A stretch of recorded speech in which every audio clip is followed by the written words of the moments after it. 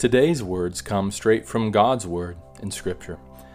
The latter part of Ephesians chapter 1 gives us a little glimpse of the Apostle Paul praying for his fellow believers in Ephesus.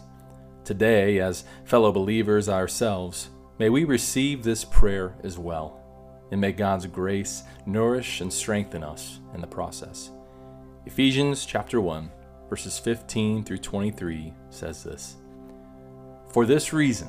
because I have heard of your faith in the Lord Jesus and your love toward all the saints, I do not cease to give thanks for you, remembering you in my prayers,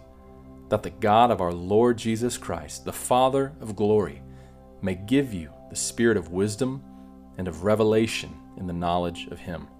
having the eyes of your hearts enlightened, that you may know what is the hope to which he has called you, what are the riches of his glorious inheritance in the saints, and what is the immeasurable greatness of his power toward us who believe, according to the working of his great might that he worked in Christ when he raised him from the dead and seated him at his right hand in the heavenly places, far above all rule and authority and power and dominion, and above every name that is named, not only in this age, but also in the one to come. And he put all things under his feet, and gave him as head over all things to the church, which is his body, the fullness of him who fills all in all." Amen.